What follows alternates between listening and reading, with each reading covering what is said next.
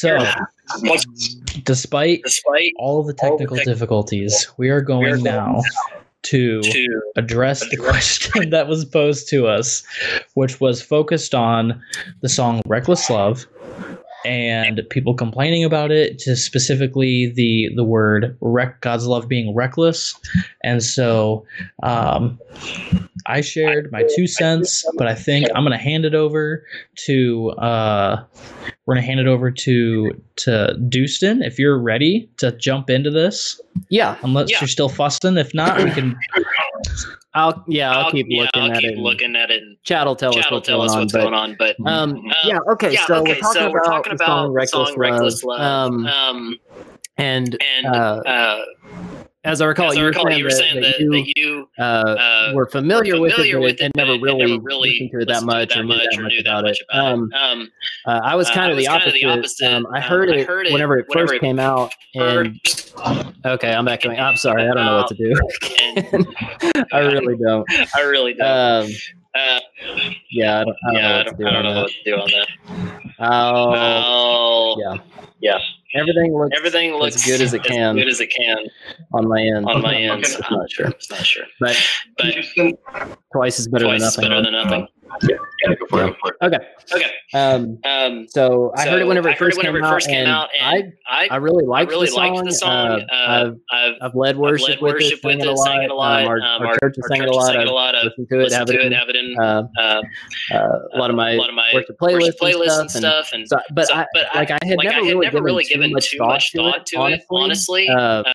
About just the word usage, reckless, whether or not it was appropriate. Until I started hearing a lot of people complain about it. Not even really complain, but just asking, should we be saying that? So I've given it some thought too, and I mean I know we'll dig more into it. But just like first thoughts. I can see the concern with the word because it has this negative connotation, right? And but at the same time, like I try to see the author's intent in using that word, and especially if you read what Corey Asbury said about it. He wasn't trying to put a negative spin on it or a negative connotation to it. He was trying to use it in a positive way. So as we get into it, I'll defer over to these other guys a little bit. First thoughts are, I like the song, I like the imagery, I like the idea of it, and it's never really been a convicting thing. Should I be singing this? That's kind of how I felt about it from the first time I heard it. I really liked it. Yeah, awesome. Shadow, how about let's give your initial thoughts on it? Yeah, so kind of similar to Dustin, looking at it from both the pastoral and theological. So they're also like as a worship pastor of like one who's led worship and continues to do so. Like Reckless Love, like maybe this is just me. Like I usually don't assume the worst intent, which good or bad, take it how it is. But I think there are a lot of good songs out there that you can choose from that probably are less controversial. That's a word.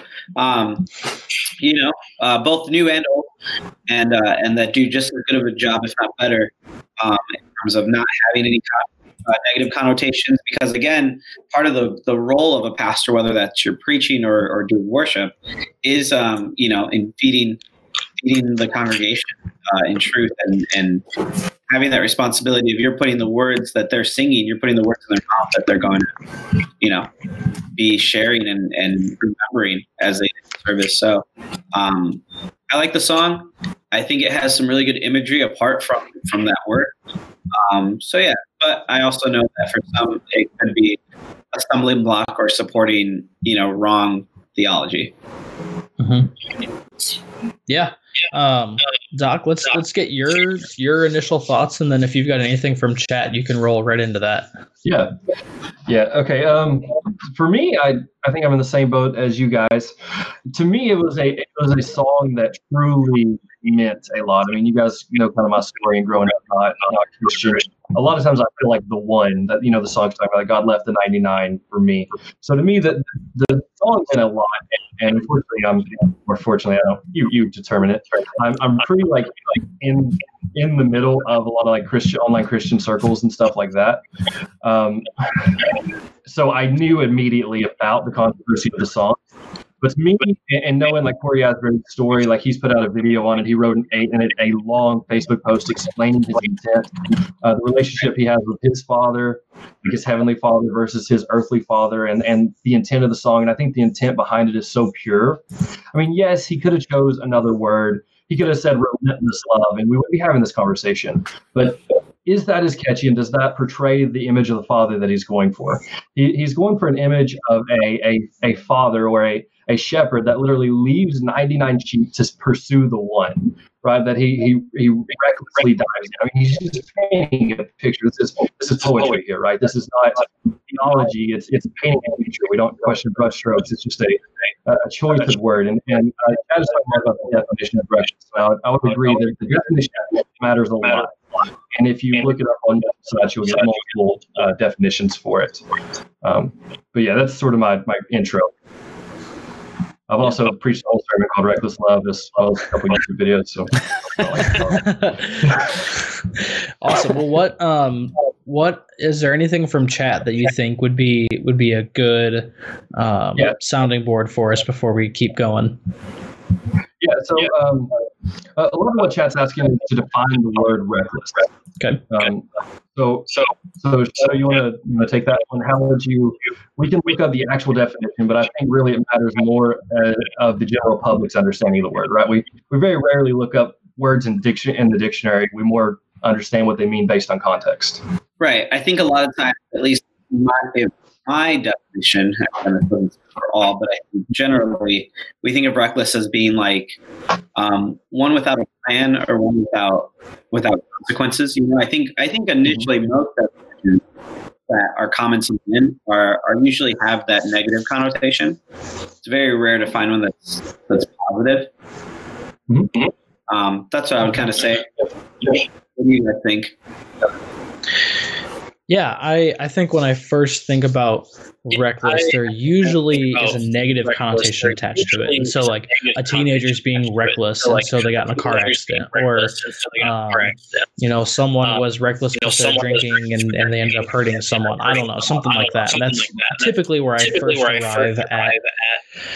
Like when I think of the word reckless on its own, that's what I first think about. But when I think about it in the context of the song, the more I think about it, the less issues I have with it, because like as we talked about, as someone touched on, context is important.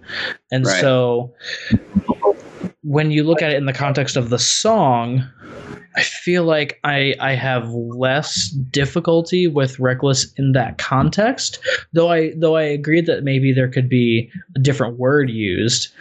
But I have less issue than I think I thought I did, just because the context kind of clears it up a little bit more for me.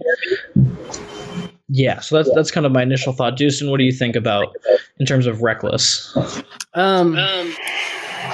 Okay, yeah, so it's kind of hard for me to separate the word and not thinking about it in context of the song. But just the word itself, reckless, yeah, I tend to think someone who doesn't think about the consequences, someone who goes headlong into something without a plan or without,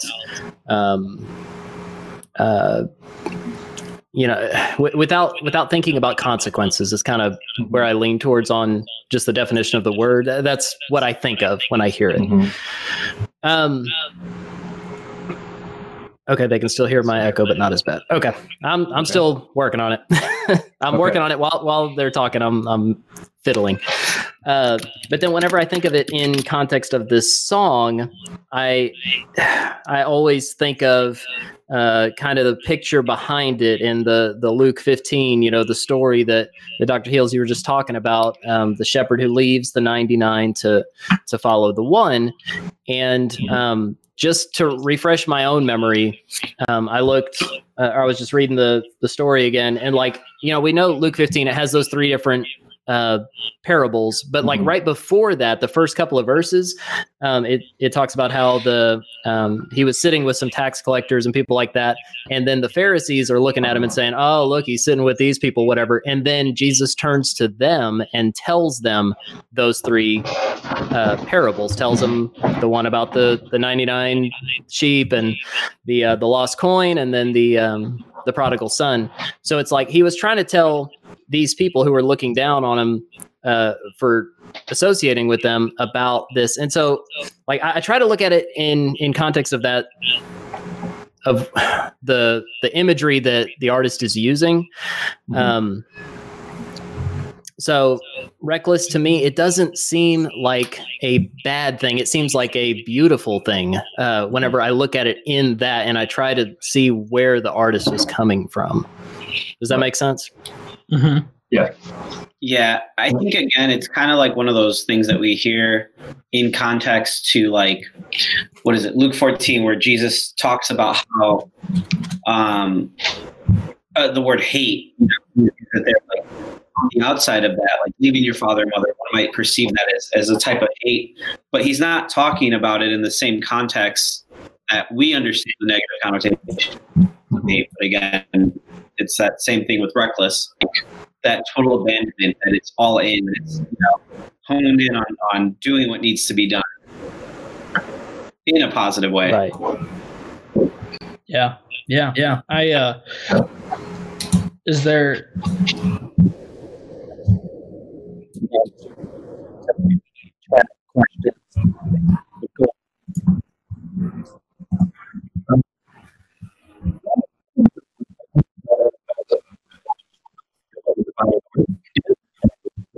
Questions? Okay. I'm working on it. Well, that was the beauty of the show. Man, sorry guys. Okay, we are getting some stuff. Are they? I'm assuming they're losing audio. Okay, we should be good. We good? Hello. We're good now. Okay, they can hear us. Okay. So yeah, in my opinion, I think like you could also use the word reckless. Like immediately when you think of it, you do think of something unsafe. That's how I think of it, as something unsafe.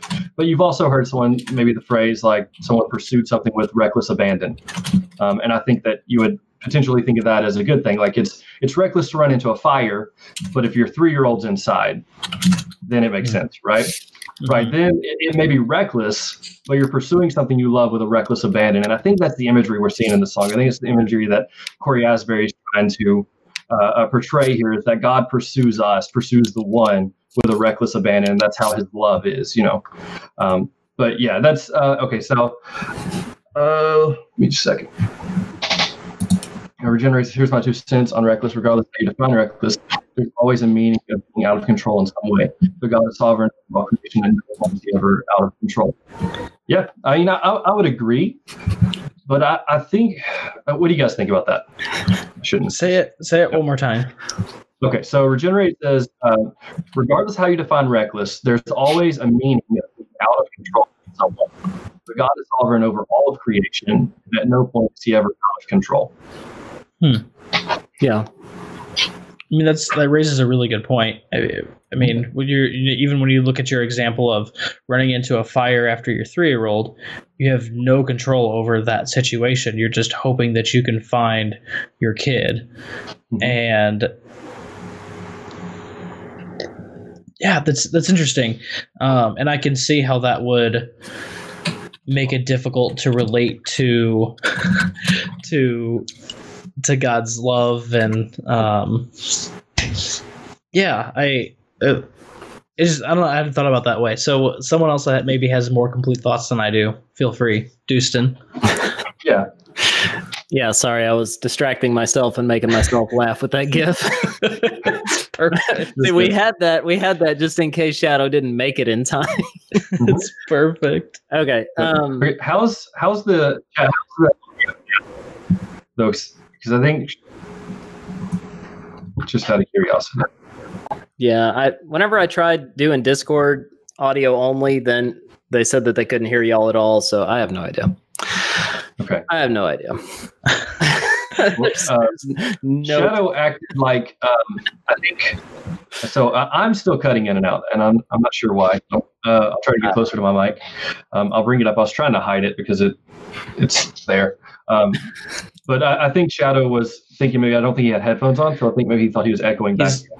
He never said. Oh, I wonder if that was it. So it's literally his fault or something. So.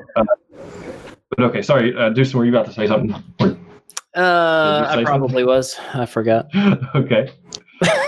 So Fire Resistant, we are Reckless Love. If it's biblical, and mainly what our opinions are at the moment. Right. Yeah. So we've kind of been talking about the definition of reckless and in context of the song, out of context. What do we think of whenever we hear the word reckless? Mm-hmm. So yeah, welcome guys. Glad that y'all are here. Sorry if we're having audio issues and technical issues. It's been a struggle all night. It's been a whirlwind. This is the second week we've used this new software, whatever you want to call it. And so appreciate everyone that is hanging out, continue to stick through. I think we'll move forward a little bit. I think another thing to think about as we think about the song is we look at the word reckless. Okay, that's awesome or not awesome, depending on your perspective. But what about now? Let's talk about God's love. Like what are your guys' initial thoughts when you think of God's love? And Doc, before chat gets rolling too much, I'm going to have you go first. But what are your initial thoughts when you think of God's love? Okay, I really think, and I'm hoping I'm working. Chat keeps saying that I'm getting super, super close to the microphone in case that's for some reason is the issue. So I mean, I will start with this. I love the song "Reckless Love." Okay, so there's a certain bias there. The song truly just means a lot to me in the way that it has spoke to me and the way it's kind of poured into my life. And I think Corey Asbury could have chosen a better word. It wouldn't have been as catchy. Like "Relentless Love" isn't as catchy. It's just reckless. Just has this like negative connotation that grabs your attention. Like I remember one of the songs I heard when I first became a Christian was actually called. There it goes. Whatever. It's gone. But it had that same kind of negative. Yeah. I lost it. I had it right before I said that. But it had that same sort of like negative connotation where it grabbed my attention. I lost it. Okay. But man, it's right. It's on the tip of my tongue, but it's not going to come back right now. Okay. I'm still thinking about it though, so I've lost completely track. Yeah, I'm pulling a Houston right now. I think I do this on stage mainly. Anyway, the first it had that kind of name. Yeah, like it had this name, Scandalous Grace. That was the name of it. Scandalous Grace. It had this name that drew me in because I'm like, what? How can you say God's scandalous? And it forced me to listen to hear the message, and the message it was incredible. And I'll be honest, I lean on the side of edgy anyway, because I think it grabs people's attention and it opens their ears and opens their hearts for what you're actually saying. Right? Like I always thought it'd be cool to have a person named Skull Church, sort of like Calvary, but you're going a little easier. It's the same meaning, place of the skulls, Calvary. Anyway, about God's love, I believe that God's love surpasses all human understanding. It far surpasses our vocabulary. So reckless, relentless, his love can't actually be explained in words because, it's mighty and it's beyond our own understanding. So, I mean, I don't know. In my opinion, reckless is not a bad definition, but I see how it can be taken badly. Right? Yeah. Yeah. Justin, what about you? When you first think of God's love, what are your first thoughts? Honestly, a lot of the rest of the song. The rest of the song really lays it out pretty well, honestly. Like overwhelming, never ending, chases me down. Especially verse 2. Verse 2 says, "When I was your foe, still your love fought for me. You've been so good to me. When I felt no worth, you paid it all for me." It's like this whole song is like Luke 15 and Romans 5:8, like bundled up into one thing. It's God demonstrated his love for us in this, that while we were still sinners, Christ died for us.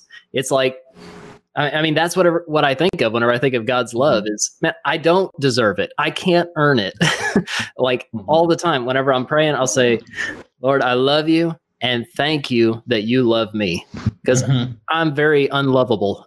I mean, I know me better than anyone else. And I know I do not deserve God's love. I do not deserve his mercy or his grace, but yet he loves me, and he loves me so much. I can't, what's the word? Not resuscitate. Is it resuscitate? No, I can't. There's a word that starts with an R. I can't pay him back. I can't reciprocate. Reciprocate. Thank you. Yeah, reciprocate. The blonde hair was getting to me again. Yeah, I can't reciprocate that kind of love, the kind of love that he lavishes on me. I can't do that. I can love him with all my heart, soul, and mind, and I could have a perfect day of being in love with God, and it would not compare to his love for me. And it's an overwhelming thing whenever we just like kind of try to grasp that as much as we can, and then just accept, like we have to get to a point where we just accept that love. Like, God, I don't know why you love me, but thank you that you love me. So yeah, those are kind of my thoughts, but really the rest of this song, like everyone focuses so much on this word, and that's kind of the reason that it's even a discussion tonight. But man, the rest of this song is such a beautiful picture of God's love. Yeah. And that's one reason I love it. I've never like Reckless just kind of flows in the song, you know, and like, that's fine. Like you said, I mean, it's catchy and whatever. And yeah, it is kind of provocative. I get it. But I mean, there's others, Sloppy Wet Kiss, you know, everyone argued about that for a while. There we go. That's the real lyrics. Yeah, that's what I always sing, even if it says something else on the wall. I always say that.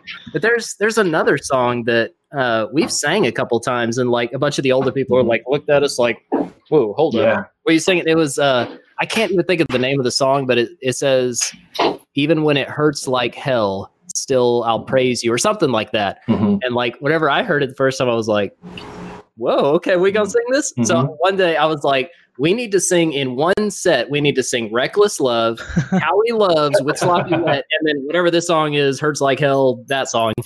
Yeah, just to offend everybody and upset everybody. But yeah, I think we can get a little too focused on a lot of these words and stuff sometimes. Yeah. A lot of times it's an artistic choice. Yeah. Maybe it's one that shouldn't have been made, but you know, and I understand, because like people's grievances, because like it's amazing how much music shapes our theology. And so I mean, if you guess, like, I don't know what the average church attendee, how often they're opening their Bible or how much they're reading their Bible, but I would guess it's maybe not very often. And if they're getting most of their information about God through the music, then what we put in the music matters quite a bit. And if people are going to sit there and listen to a song over and over and over again, what are they putting in that is shaping their image of who God is? And so on one hand, I'm like, here we are discussing the word reckless and if this is really important or not. And on the other hand, it's like, well, I totally get it, because this is potentially shaping people's understanding of who God is and how he operates. And so it's like, and so it comes down to, I learned this a lot when I was learning, still learning, preaching. It's not about what you want to communicate, it's about what the others hear you communicate. And so I could think I'm giving you the most amazing, argument for something, but if someone hears something different, then it doesn't matter what I said, it matters what they heard. And so I think that is something that, as when we pick our worship music, that's what we have to consider is, okay, what are other people hearing from this song? Right. And yeah, so that's kind of my response to both you guys as we've been chatting. Shadow, how's it going? No? Okay. All right. We'll let that one go. He's looking around. I don't know how you know what side he's actually on. I was going to join you, but I knew I tested when you guys were chatting. I was like, okay, I got to make sure I'm going to do this right. Nicely done. I just knew I'd be looking the wrong way. That's so smooth. All right. So what is there? Okay, so before we go into then the next question that I have, which kind of is touched on what we're talking about now, but is there anything from chat, Doc, that you think would be worth pulling up at this moment? Yeah. So I go over on Mixer. It says the song's content is great. When we talk about God, it's not the word describing of God. That's why most of this we all look upon God's greatness. Since we're not to take us in vain, but I believe that includes him and his character. So, Dustin, you want to respond to that? Yeah, I mean, I get what you're saying, but then it would be hard to sing any song, is my thought. Like, if we don't want to try to describe God out of reverence for God, which I understand, having a healthy fear of the Lord and reverence for God, I totally get that. But then it would be hard to sing any song other than Hallelujah over and over and over. You know, I mean, you're right. We can't adequately describe. That's kind of what I was saying a few minutes ago. Is, you know, we can't describe God's love or his nature or his character or anything, you know, other than what he's revealed in Scripture. So we could like either sing songs that we could sing the Psalms, I guess, or just sing Hallelujah forever. But yeah, and like, I don't know, which I don't want to take us off topic, but that kind of like leads me to think, what are we going to sing in heaven? How are we going to worship him in heaven? You know, what if, hey, day one, marriage supper of the Lamb. Hey, guess what we're singing? First song in the worship set, Reckless Love. Let's do it. You know, wouldn't that just blow everyone's mind? That would be amazing. But so good. Yeah. So I don't know. I mean, like, I think maybe some of that also is where's our heart in that. As long as we're doing this as worship to the Lord, you know, I think he receives that worship. So yeah. Holy, holy, holy is the song. Yeah. Or praise the one who is worthy to open the scroll. Yeah. Hey, yeah, those are good ones. Okay. Ironheart, you want to add? Yeah, it's interesting to think about, and I think to some degree it's about the heart, and it's about like what, you know, it's worship, and so we have to think about, you know, where's our heart at, and looking at the music and all that kind of stuff. But I do also think that to some extent we have to make sure that our music is sound when we pick it for a Sunday morning. I mean, we wouldn't want to pick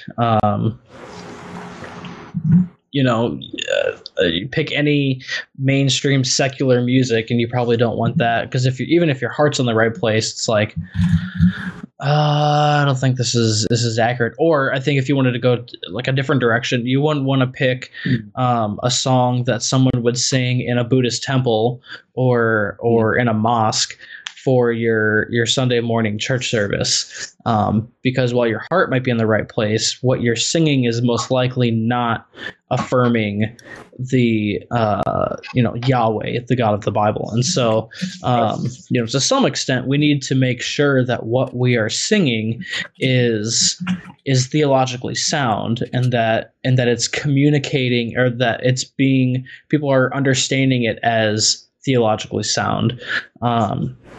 So then that comes down to, you know, you've got like you're super far one way and super far another way. So how do we, you know, when we meet in the middle and we get to something like Reckless Love, what does that look like in that situation? And how do we say, okay, Reckless Love in this context as it's being communicated makes sense or doesn't make sense? What is that telling us about who God is in that context? Compared to, you know, the context of like a courtroom case or something like that. And so I feel like this song specifically maybe comes down to the heart, and it comes down to discernment. And if you're singing it and you're like, well, holy cow, I don't think that communicates God's love, then, you know, then maybe not. then don't sing it, I suppose. I don't know, because then that stems the question then, if there's, you know, a divide in the church over that song, though some really find it encouraging and uplifting, should it be sung on a Sunday service? That's a whole nother question for a whole nother day, and I don't even want to begin to know if that's the case or not. That we can tackle that if we really want to, but we certainly don't have to. Well, I'm sure we'll get there. So, my monitor died. Okay, we're good though. I still have other things. Are there any other questions, Doc, before we? No, not specifically questions. Okay, so as we kind of move on in this discussion, then this is kind of like each of us our opinions. How does this song affirm or complicate our understanding of God's love based on what Scripture tells us? Mm-hmm. I think is a good way to address this song. So I don't know if Shadow's back. So I'm going to say, Dustin, if you want to start this one off. Okay. Hold up. Shadow's face just popped up. Yeah. Let me try and get him. He's here, but I don't think he can unmute his mic, is what he said in chat. I'll keep him with a GIF over top. That's perfect. Okay. Okay. He's going to write. If you can't hear us, should we just mouth things and really make I think we're into it? All right, Shadow, if you're able to unmute, you should be able to talk at some point. Okay. But until then, I'll take a stab. Actually, no, remind me. What was the question? Oh, okay. Biblically. Okay. Yeah. Does it affirm or complicate your understanding of God's love based on what Scripture tells us? I would say it affirms my understanding of God's love. From what I understand about God's love that He's revealed in the Bible, there's nothing in there other than this specific thing. If we take Reckless and drill down and try to make an issue out of it, then unless we do that, the whole of the song is very affirming of my understanding of God's love.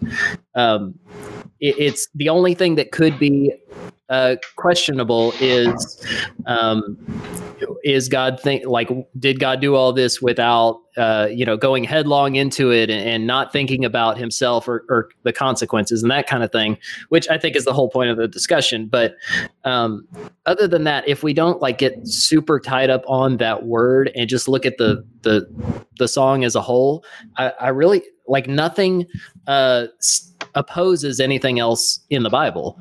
None of these other lyrics are oh man, I like singing that, but that's just not true. That is very confusing to my understanding of God's love. Because the things that I've learned just from reading God's word, all this absolutely it lines up. And then, like we were saying earlier, in my own experience, I know I don't deserve it. I know I can't earn it.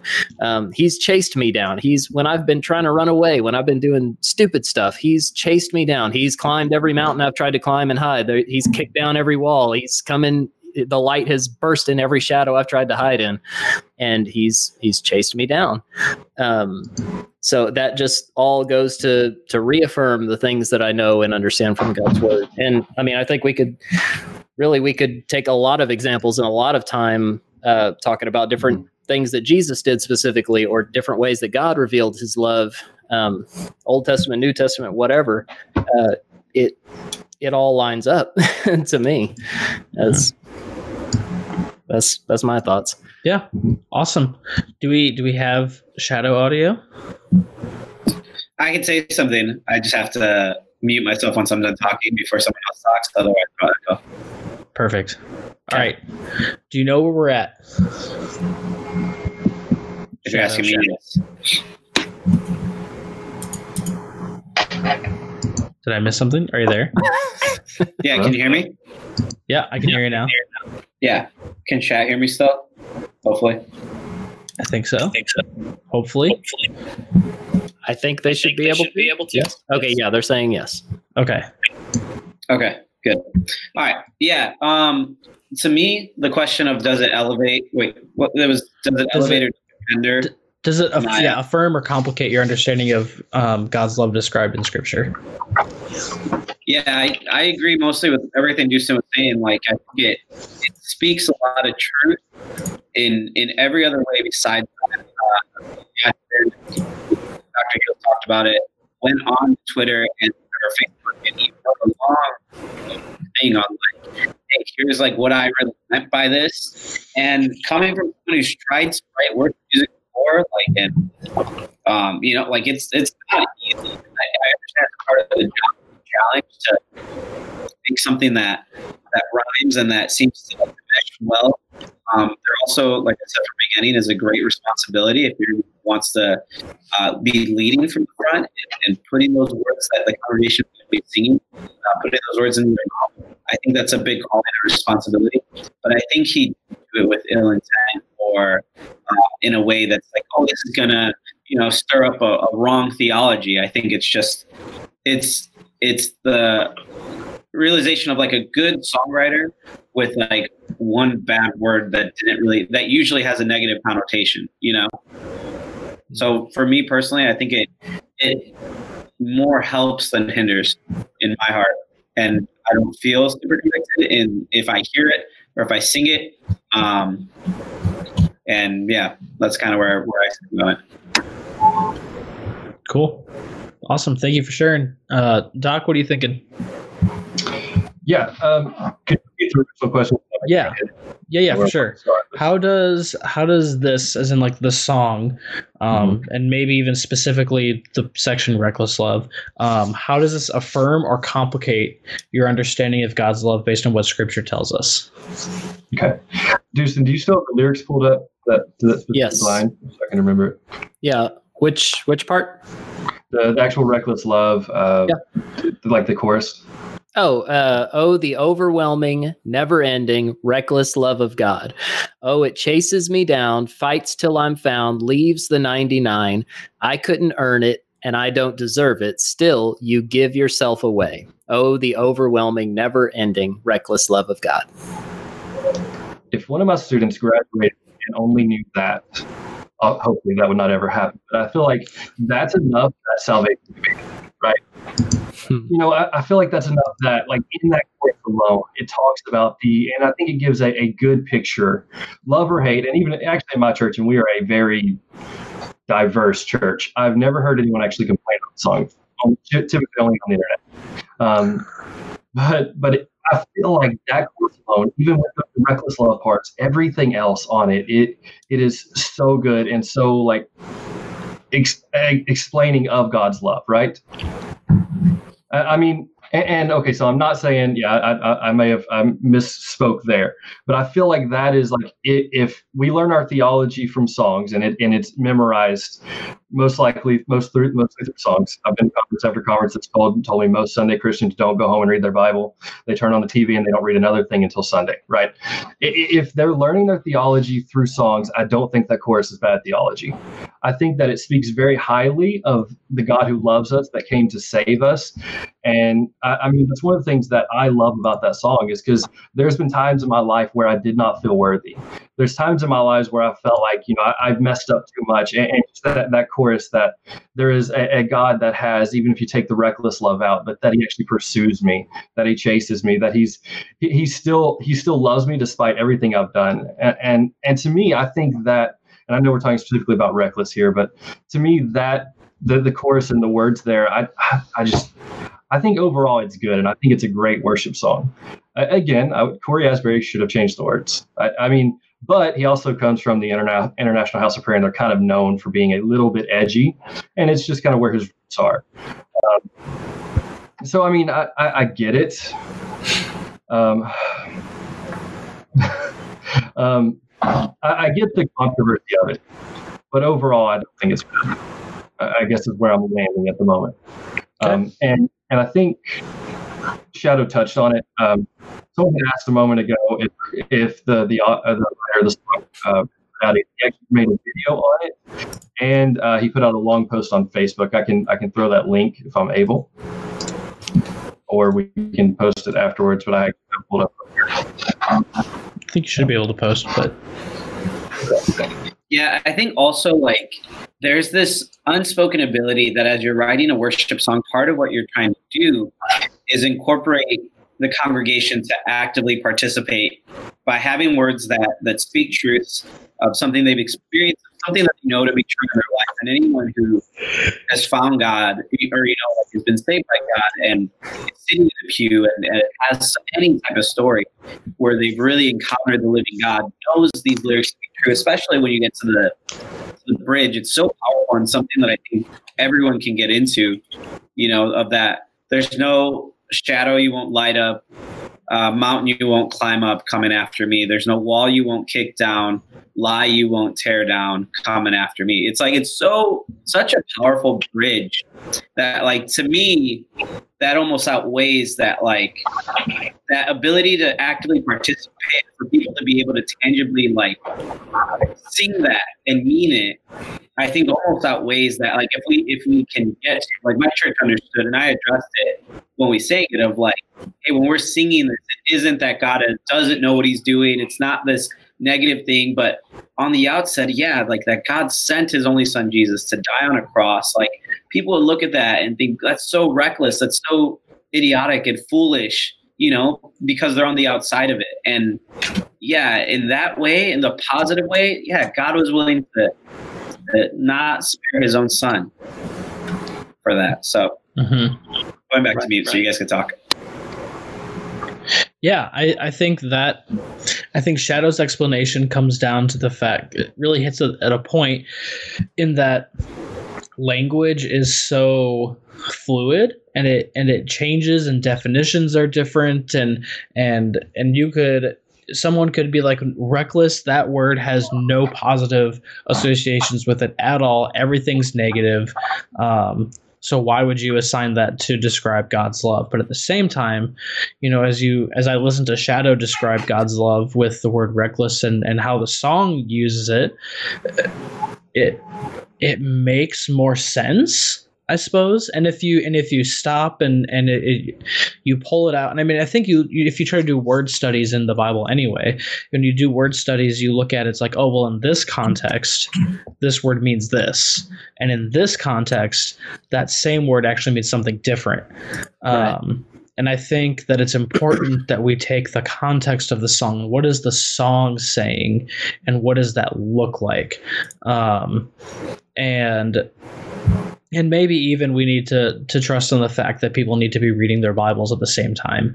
And while we don't always know that's true, that's why we have fantastic worship leaders to say, hey, it's not about the word reckless.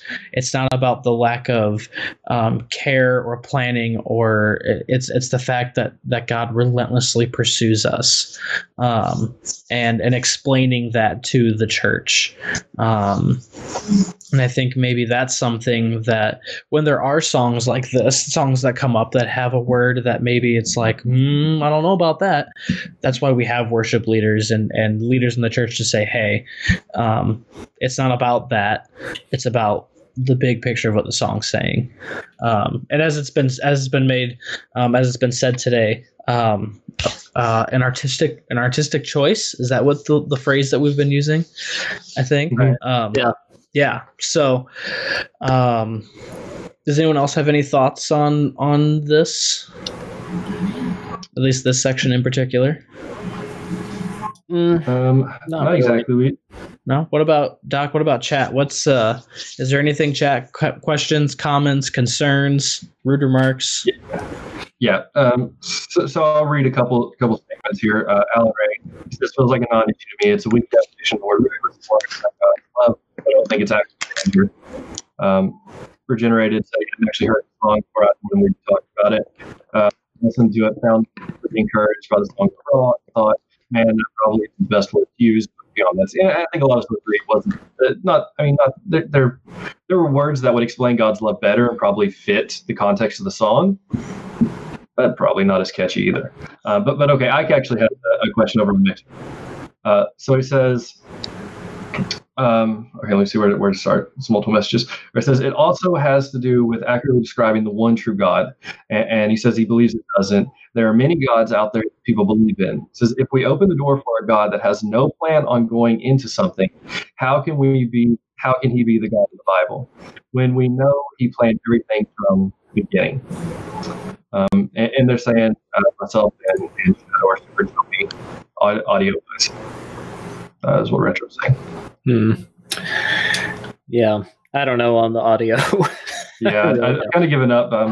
So, okay, the question here is, and I think it has to do with a lot of like the definition of the word, the word reckless. But he says, if we open the door for a God that has no plan on going into something, how can that be the God of the Bible?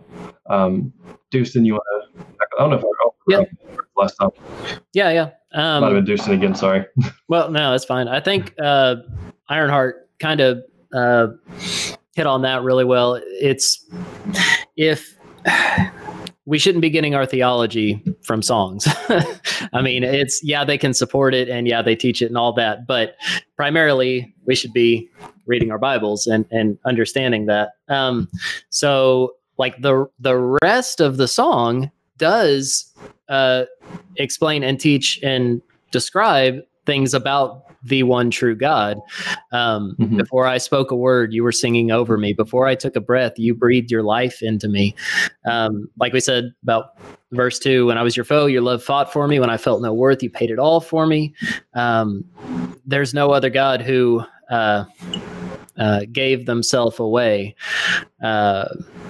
So, yeah, I mean, I see what you're saying, but at the same time, we understand the revelation of who God is and our theology and all that from God's word.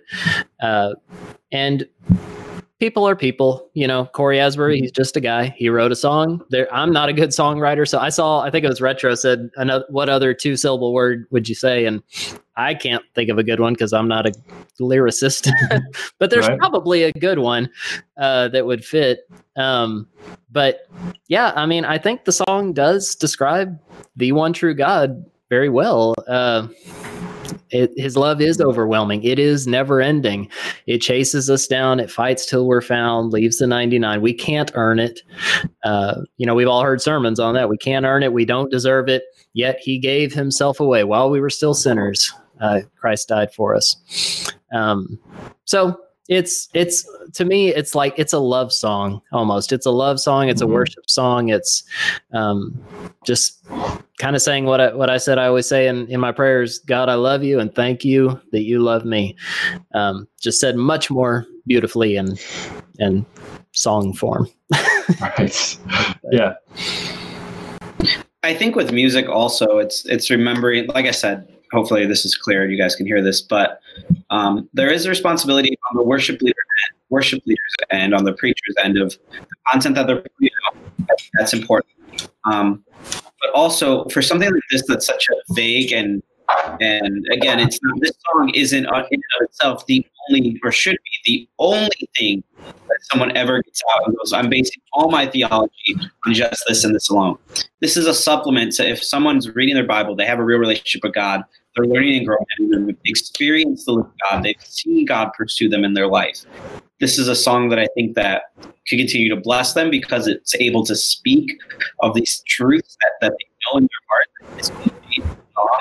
It's probably more cohesively than they could ever say, and are able to sing it to a tune. And for others, honestly, if it is something where it's like, man, that doesn't sit well in my spirit, I don't know how I really feel about it. And that's not my personal take. It doesn't sound like that to most people. But if that isn't it, you can feel like to not be a Christian, this cancel culture of like, well, I'm going to die on this hill and make sure every church knows this is a horrible song. And it's like, okay, but why? Like, there's better ways to invest time and energy. If you don't like the song, okay, not every music, just even from a stylistic point, is for every single person. It's like, okay, move on to the next one, and all you can really do is have conversations and, ask someone why they enjoy that song, why they like that thing. I think that's more of a fruitful conversation you could have, knowing that it's a popular song, knowing that a lot of people are going to be listening to it. To better spend that time going, hey, let me get out of it as a worship leader to speak about this for those who are going to listen to it. Or if you're not a worship pastor, you just find issues with the song, to go, hey, let's talk about that, and what are we really saying or singing?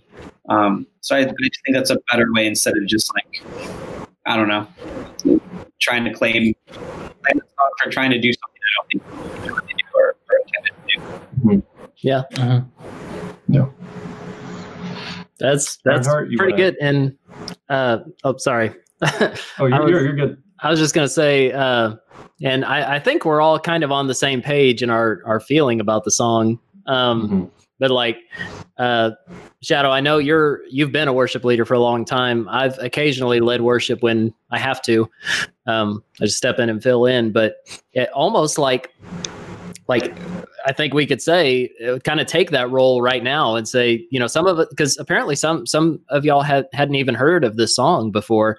I would say take it for what it is, enjoy it. Listen for the beautiful writing and the kind of the feeling that it evokes, and just let it be a love song, a worship song.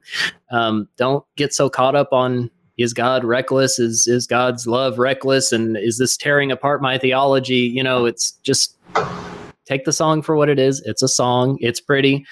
It's a great song, or a great way to worship. So, yeah, I think that's a good point. I think, enjoying the song and for, as just like, for what it is. And, I think one thing, if someone were to listen to that song and say, okay, is God's love reckless? Then I think I would have a conversation and say, well, no, maybe not necessarily. God's love is not reckless, but like in that song and in that context, I feel like it's more reasonable. It flows well. It fits with the song. But I think if I were to if someone were to ask me, describe God's love, reckless would not be a word that I would use.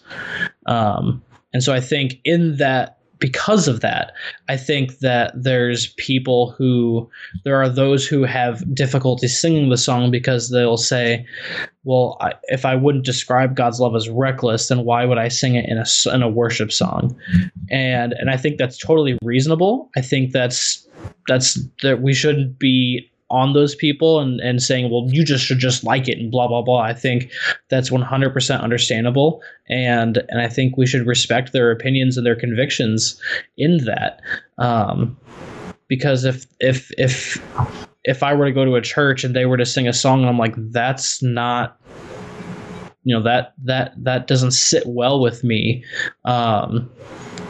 Then I would either A, choose not to sing that song when they sing it, or B, maybe something more drastic, like not go there or something like that. Because when we are worshiping, we are talking about our God and our Savior. And so I can understand a conviction and like a heavy heart of, this isn't how I would describe God's love. And so I'm choosing not to sing this song or whatever. Yeah, those are kind of my thoughts on that. Yeah. I think whenever I think of like the role for worship, when it comes to choosing songs or as a worship leader, like displaying the songs, I always think of Colossians 3:15. It's for the worshiper what John 3:16 pretty much is for the believer. Here's what it says. It says, and let the peace of Christ rule in your hearts, to which indeed you were called in one body, and be thankful. So there's a command already from the beginning. The peace of Christ rule in your hearts and be one body that is thankful. It goes on to say, let the word of Christ dwell in you richly, teaching and admonishing one another in all wisdom. And here's the worship part. Singing psalms, hymns, and spiritual songs with thankfulness in your heart. And I believe that those are three different categories that Paul's giving here. So he's not just repeating himself 3 different times, but he's saying that there are these songs that we are to be singing, one to God. There's 3 different ways. One to God in our psalms here. In here's the creation that I have that I know of, that I'm able to sing to God with. Then there's the hymns, the ones that we sing corporately together, that we sing these truths that we remind each other as brothers and sisters of the truth of God's love. And then spiritual songs are songs that I think are ones that, again, that we sing outward, that we're confessing and saying that these are songs that we are proclaiming about God's truth and what he has done in the spiritual sense. And then he ends with all thankfulness in your heart. And whatever you do in word or deed, do everything in the name of the Lord Jesus, giving thanks to God the Father through him. And I just think that that's like such a good reminder of, like, again, what we're called to do in worship, but also the different kinds of songs that there are within worship. There are songs that very clearly are, God, this is me singing to you. God, this is you singing to me. And God, this is us singing to one another and reminding each other of the goodness of our God, that we can come together and worship you in this way. And so I just think that's important to keep in mind as we continue, talking about definitions of what is a good worship song. Is it a hymn? Is it a spiritual song? Or is it that third one, a spiritual song, a hymn, or a song? So I'm going to mute my mic again so you guys can talk. Okay. Yeah. And see, I really think that it all comes down, though, to how you define the word reckless. Because, I mean, personally, when I think of the word reckless, I don't necessarily think of being like without a plan. And I looked it up for context, but I really think when you're writing songs, it comes down to more like I'd probably be better to look it up on Urban Dictionary than dictionary.com. So Google just says, thinking or caring about the consequences of an action. Merriam-Webster says, marked by lack of proper caution, careless of consequences. And dictionary.com says, utterly unconcerned about the consequences of some action without caution, or careless. And I think, and whenever I look at like Matthew 26, when Jesus is praying in the Garden of Gethsemane, right? We see him in verse 38. He says, then my soul is overwhelmed with sorrow to the point of death. Stay here and keep watching me. Going a little further, he fell on his face to the ground and prayed, my Father, if it is possible, may this cup be taken from me, yet not as I will, but as you will. And to me, like that, it seems like Jesus goes to the cross disregarding the consequences for himself. Right.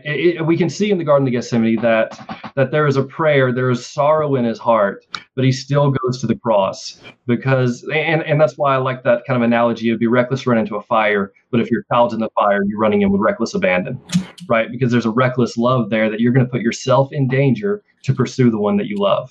And this is how I see that term used in the song. I don't think it's that God didn't have a plan. Clearly, God had a plan from the beginning of creation. It's that God loved you so much that he disregarded his own safety and he pursued the cross recklessly. Right? I mean, that's kind of how I thought about it. But again, it comes down to definition. And that's one reason I don't, and maybe it's my own definition is why I don't hold much against the song itself. Yeah. Which that kind of goes to further one of the questions earlier. Does it help to affirm or complicate our theology? That point that you just said goes to reaffirm my understanding of God's love and how he did give himself away and how he went to the cross and all that that we've kind of already talked about. But yeah, that's beautiful. I think part of it too, when it comes to like talking about it and why sometimes it doesn't feel, at least with this one, if there's just a hard and fast answer, yes or no, is because again, it's music and it's art. And so art is always subjective, whether that's a book or a movie or anything, for some people, Ferris Bueller, could be like one of their greatest all-time movies. And that's a fantastic, piece of movie art. For others are like, that's a ridiculous movie. That's just silly or dumb. Houston's looking at me like crazy.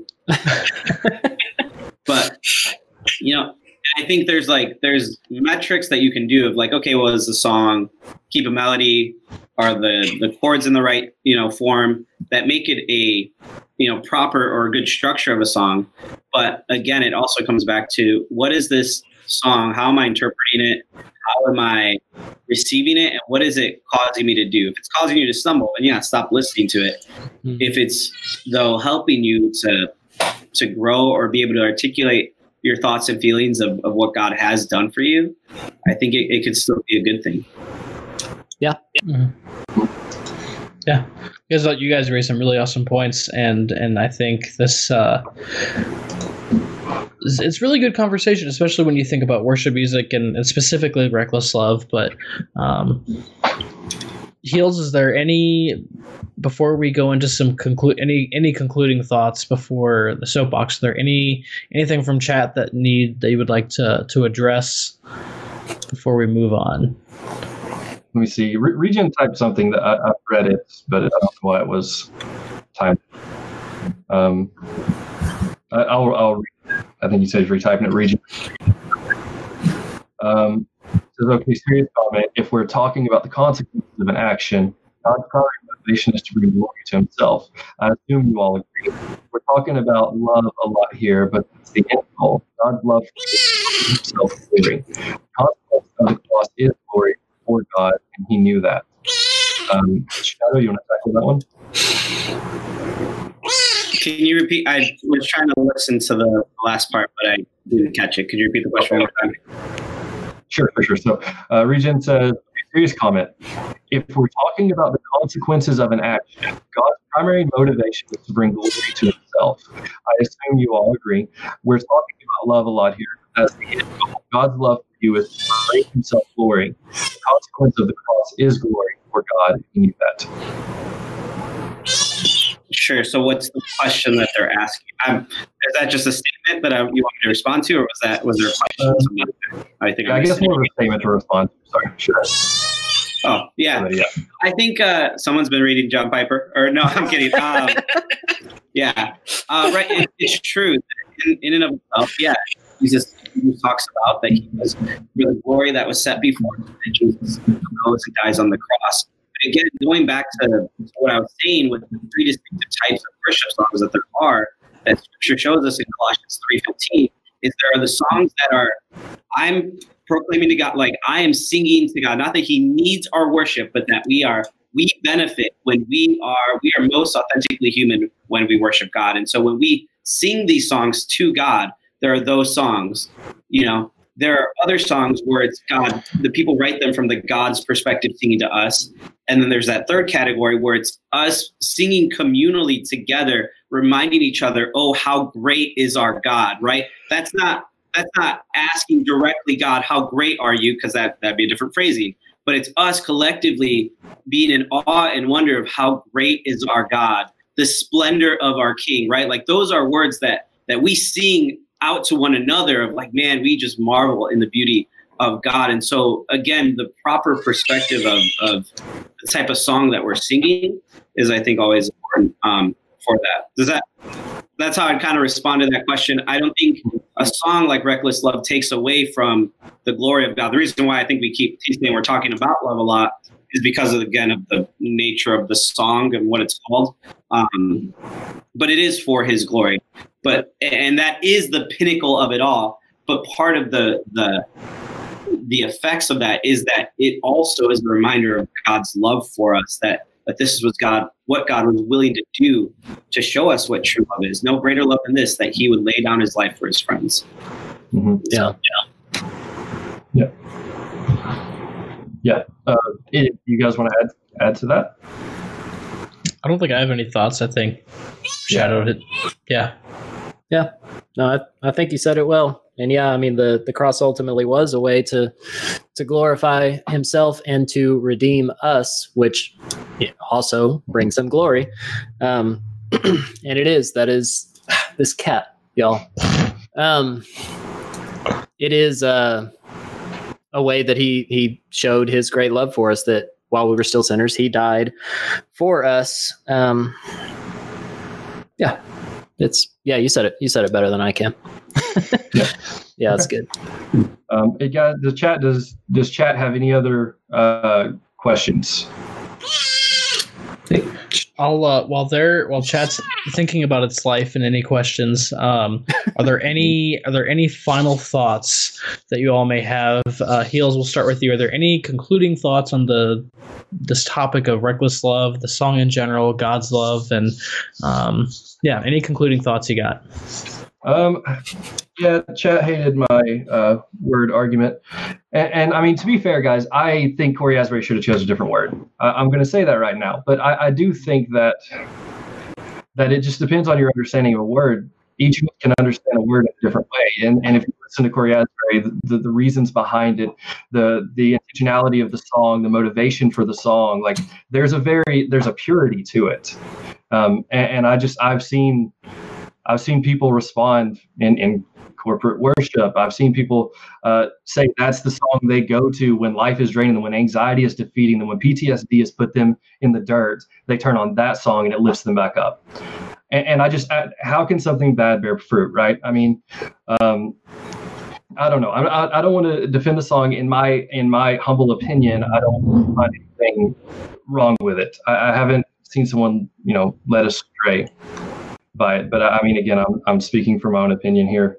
But yeah. I mean, if somebody is only using that song, oh, sorry. Go ahead. No, you're good. I was saying, if somebody is only using that song and that song alone to base all of their theology around, to base everything that they do and say and how they view God alone, even though most worship sets are 2 to 3 to 5 songs, I think that's a bigger issue that needs to be addressed than just whether or not that song should ever be played again. Now, again, to err on the side of caution, yeah, should churches generally use it? No. But knowing that, again, it is a popular song, people are going to listen to it on the radio, on their streaming device, whatever. It's, I think, better to get ahead of the song, to talk about it, and to be able to say, hey, here's our thoughts on the song, here's what it is.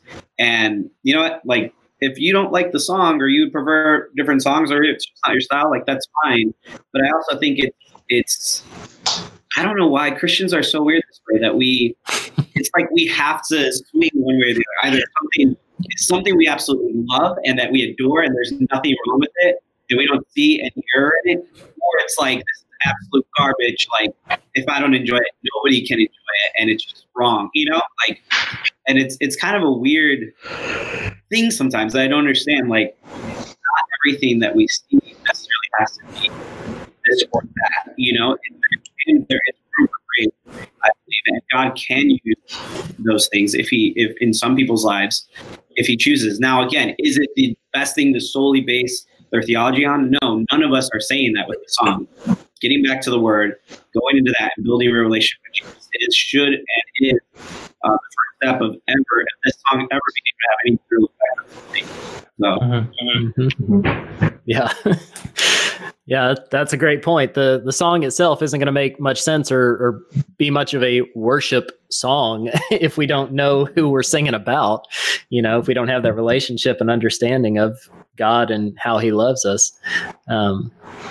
So, yeah, I mean, my concluding thoughts would be pretty similar. It's just a song. It's it can be used for worship. It can be a love song. It could be sung in corporate worship. We've done it. Some people like it, some people don't, and that's fine. And it's a popular song, and that's great. Then, like a lot of songs nowadays, they kind of come, they're here, they're in the cycle for a while, and then they fade away. It's one that I have just in my own personal worship set because I have a relationship with the one I'm singing to, and I'd sing it as a love song, and I love it. I love to sing it as worship. But again, that kind of goes back to a lot of what we've talked about, what's our intent in it? And if we're just singing as worship unto God, awesome. The word itself, not the best word. I don't know who said it. It was either like Ping or maybe Alan. Someone said something like, here, hot take, Cory Asbury chose that word on purpose because it's controversial. And maybe he did. I don't know. But yeah, I think it's a fine song. I wouldn't say it's a hill worth dying on. It's and I think what you said, Shadow, is pretty good. It's that, I don't know why we have to decide that we're all in on something or completely against. And it's this is one of those things. It's just a song. Yep. And now Kanye's new album. Oh, gosh. Yes, that's right. Oh man, that's a can of worms. All right. Heels, is there any last minute comments that you would like to address before we dive into Dustin's soapbox? No, I don't see any questions specifically. But guys, if anyone does have any questions you want us to tackle, hit !Pat, and you can submit any kind of question there, and we will get to them as we go down the line. Yeah. Yep. Those can be anonymous, or they can be, or we put your name in, whichever you would prefer. Is it Pat? Is that what it is? I thought it was. Is it in Mixer? Yeah. Hold on. I can type. There. Wait. There you go. Okay. Retro wants us to do turtlenecks next week. Ironhearts will be a cutoff. Yeah, it will. It will. I've actually thought about that already. I got rid of anything that is even remotely heavy. I'll die. Yeah. Yeah, that's fair. Yeah, just cut the sleeves off. It's fine. All right. Thank you, chat, and everyone, pastors, for the discussion on Reckless Love. I think it was something that I never thought about discussing until the question was asked. So I always appreciate stuff like that.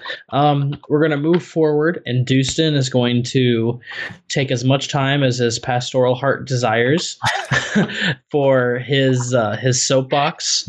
And so I'm going to Dustin's going to hand himself over since he controls the stream, and you all get to listen to Dustin. So, Dustin, feel free to take it away. All right. Okay.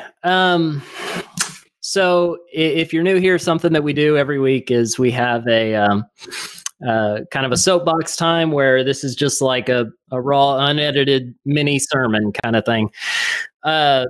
So I'm going to filibuster for 3 hours. No, not quite. So for my soapbox this week, it's kind of on a lot of the things that have happened in this past week that we've all probably heard of or maybe even responded to on social media. But there's been a couple of big things that have happened. First one was John MacArthur and Beth Moore. If you haven't heard about that, a lot of us have. A lot of people have thoughts on it, and I'm not going to go into that. But the short version of that is that Pastor John MacArthur was asked what his thoughts were about Beth Moore, who is a popular writer and speaker and all this kind of thing. And he said, and he was asked, I think in a word, what's your word to her? And he said, go home. And so it caused this big uproar, and people on like both sides of this, egalitarian, complementarian, I think pastors can be female, I don't think they can, kind of debate thing happened, and people start like just going off all over social media. And then a couple days ago, Kanye West releases Jesus is King, and all over social media, same thing. People are just going. And, there's people talking about how they, they're questioning his salvation. And, well, I hope, we'll pray and hopefully it turns out to be real. And, I feel like, he's doing something good and people are going to benefit from it and whatever. My point isn't to address either one of those issues specifically. They could be their whole own episodes of Pastors After Dark. But the soapbox is that we have to be careful with what we're saying. We all have this platform. We have these devices, right? And we have a Twitter, we have an Instagram, we have a Twitch, we have a whatever. And so many of us feel like whenever something happens, we have to address it. We have to give our thoughts and feelings on it.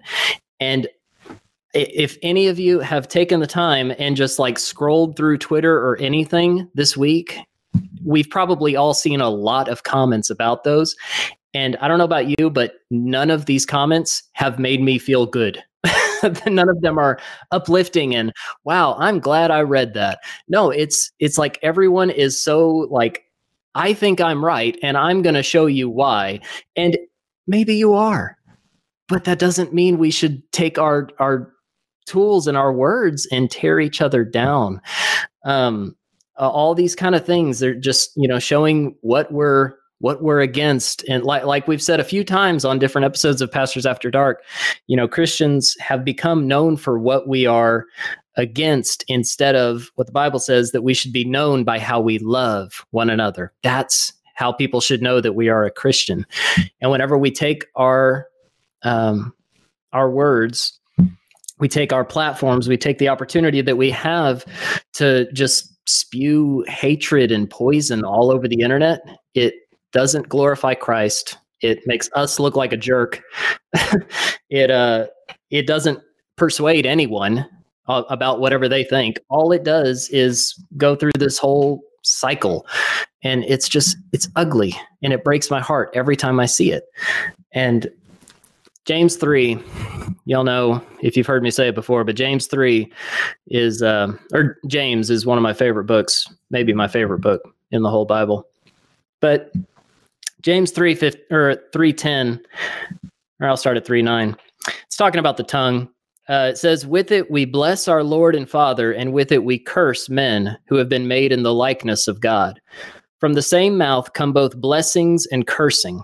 My brethren, these things ought not to be this way. Does a fountain send out from the same opening both fresh and bitter water? Can a fig tree, my brethren, produce olives, or a vine produce figs? Nor can salt water produce fresh." So with our words, 1 second we're blessing God, we're worshiping God, we're trying to bring glory to God. And then there's some social issue, and we're immediately turning and we're just spewing. We're cursing men. We're saying this person's wrong. This is why they're wrong. It like I said, it doesn't glorify God. It breaks other people's hearts to see, and it makes us not be the light that we should be. We should be loving one another. We should be treating others the way that we want to be treated. I can't remember the exact wording, but the little rabbit in Bambi, he says, or little bunny, he says something like, if you don't have nothing nice to say, don't say nothing at all. And sometimes I think we would do, Thumper, thank you. Sometimes I think that we would do well to bite our tongue, even if we're right and we know we're right, because just spewing that kind of stuff, it's not going to change anyone's mind. It's not going to glorify Christ, and it's not going to make us a very good representation of the God that we serve. So that is my soapbox for today. Dustin, thank you for sharing that. I really appreciate it. Hopefully, I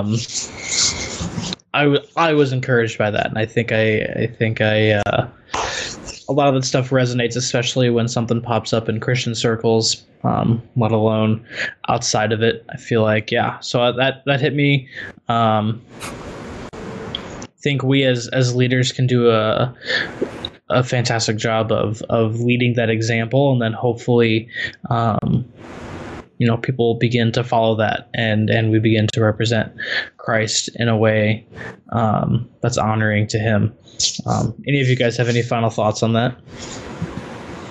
Yeah, no, I think it's true. I think it's something that, as all of us who are either streamers or people that want to be an active person on the internet, whether that's through Twitter, through Twitch, through Instagram, whatever it may be, whatever your platform of choice is, I think it's important that we are continually challenged with that, Dustin, and are reminded, because we're all human. We all fall short. There are days where we're ready to bless the Lord, and there are other days where, like, the smallest, kappa can set us off and just be so infuriating, and to watch, we have this opportunity, especially with online, that before our words and our thoughts are actually sent, not only do they have to get typed out, but then you also have to hit that send button. And I think that's a blessing. It's so easy for us to hide behind keyboards and usernames and those types of things. But God gives us that extra moment to take that second, to remember these words that Dustin's telling us today, and to really consider, is this something that I should be saying, and can I say this in love? So, Heels, anything? Yeah, I think it's a fantastic word. I thought that we as Christians really have to get better about it. As someone before said that we can turn into judges. The words they use. I think that's definitely we should that maybe. But yeah, I mean, I think as Christians, we've really got to learn to speak out in love. I mean, regardless if we're right or we're wrong, for a lot of people, we are the face of Jesus. And I just don't think we're putting on a great face when the outside people constantly see us bickering with each other. It's like they can't be right and even get along, right? I mean, I don't know. I think it was dead on. I think we should just think about what we say, think about it twice, maybe even write it down and then say it, right? Like, yeah, thank God for the send button. Yeah. But yeah, dead on, Jason. Thank you for sharing that. Awesome. Well, thank you, Dustin, Heels, Shadow. Thank you, all of you, for hanging out today. Thank you, chat, for being here. Before we close up shop, I'm going to give each of these guys an opportunity to talk about themselves, a little self promo, if you will. So, Doc, we'll go ahead and start with you. Where can people find you? What are you up to these days in the internet world? And Yeah, so I stream here on Twitch. I mainly stream Realm Royale, but some use kind of bonus. I'm currently looking for a new game. If you have suggestions, be sure to message me on Discord with your suggestions. Looking for a new game to dive into. Otherwise, I put videos on YouTube, youtube.com/thatboldlife. And I'm kind of at all the places, either as _Jeff Evans or, pretty much that, because my name's super common. Anyway, that's where you find me. Fantastic. Shadow, tell us about yourself. Yeah, so I'm in the process of moving. I'm in California, like I said at the beginning of the show. Recently, I was a pastor from Chicago, now a pastor in California. Today was my first official Sunday up front. I'll have a little video of what that was like, hopefully up tomorrow. I have a really good video coming out pretty soon on YouTube. Just if you type in Pastor Super Shadow on YouTube, you should be able to find me. And my Real Truth, Real Fast videos are all up on there. We do regularly stream, but right now it is really inconsistent. I'm about to fly back to Chicago and then try to do a 3-day journey from Chicago to California, and also do a wedding and a funeral before I leave. So streams are still up in the air. I'm going to try to do my best to keep them going. I didn't get to do Hear Me Out this week, our new show. So thank you, Ken and Matt, for covering that. Yeah, you can follow me on all those things, and I promise in like a week, once I have a place to land and can set up my studio, we should be back to normal. So I'm looking forward to that and having good audio quality and not be streaming in my work office. Fantastic. I am Father Ironheart. I am on Twitch and Twitter. Father Ironheart, in both of those. I stream once a week, roughly. And lately, I don't know if I will because my computer's not working well. So, but you can find me usually pretty active in the GMA Discord. So if you ever want to chat or have any questions or anything like that, you can find all of us in that GMA Discord, but I'm usually pretty active in there. Or you can find me on Twitter. You can send me a DM there as well. And lastly, Dustin, where can we find you at?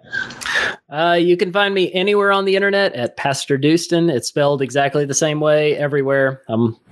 Twitch, obviously, I stream, I don't know, a few days a week. It just keeps changing. Never on Tuesday or Wednesday, but usually every other day, depending. We just got back from, like, a couple hours before we started the show. We got back from our anniversary trip. We were out in some cabins and it was really cool. So I hadn't streamed in a few days, but Facebook, Twitter, Instagram, Snapchat, TikTok, Twitch, whatever. Pastor Dustin, it's all the same. If you want to find me, I'm there. I'll throw in, just because I'll be on it, I'll throw in a little plug for Truth. Till Truth, he's doing the show Truth Taps. And Friday morning at 9 a.m. Central, I'll be on there with him. So you can see me there too. Go check them out. If you haven't followed if you haven't followed any of the pastors here on any of those social sites that you use, do that. Also go follow Till Truth. Look at his Truth Taps. Those are awesome little segments that he does interviewing different content creators.